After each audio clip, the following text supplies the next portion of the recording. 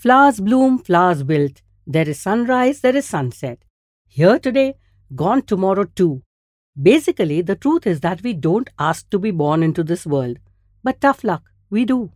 We become responsible for our life and actions thereon. And die? Well, we all will. So then why do we worry? Haven't you noticed that newborn babies have clenched fists, but the hands open soon to receive life and remain so till the end? Think about this, because as they say, empty handed we come and empty handed we go.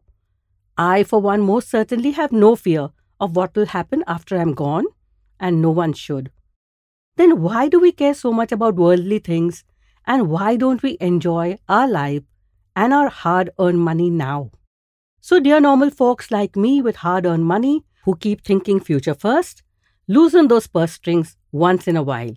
Everybody is looking out for themselves, so don't feel bad about putting yourself first either. Fall in love with yourself first. Come to think of it, can we really do anything for those left behind? Not at all. I've seen some worry a lot about what they are leaving behind and how things will happen after they are gone. Well, the inevitable fact is that what we leave behind, others will enjoy, and life will move on for them. So, is it okay to forget feeling sense of loss for a loved one over time? Absolutely. It's exactly how it is meant to be. Otherwise, we wouldn't be able to get on with our own lives.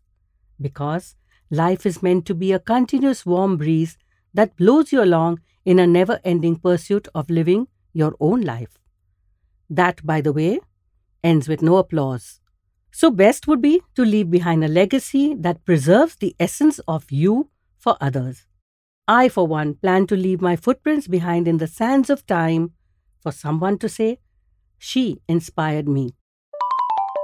Say hello to life now, and if you've enjoyed this episode, come back next Monday for another episode of Rewire Life in 1.5 minutes with me, Hira.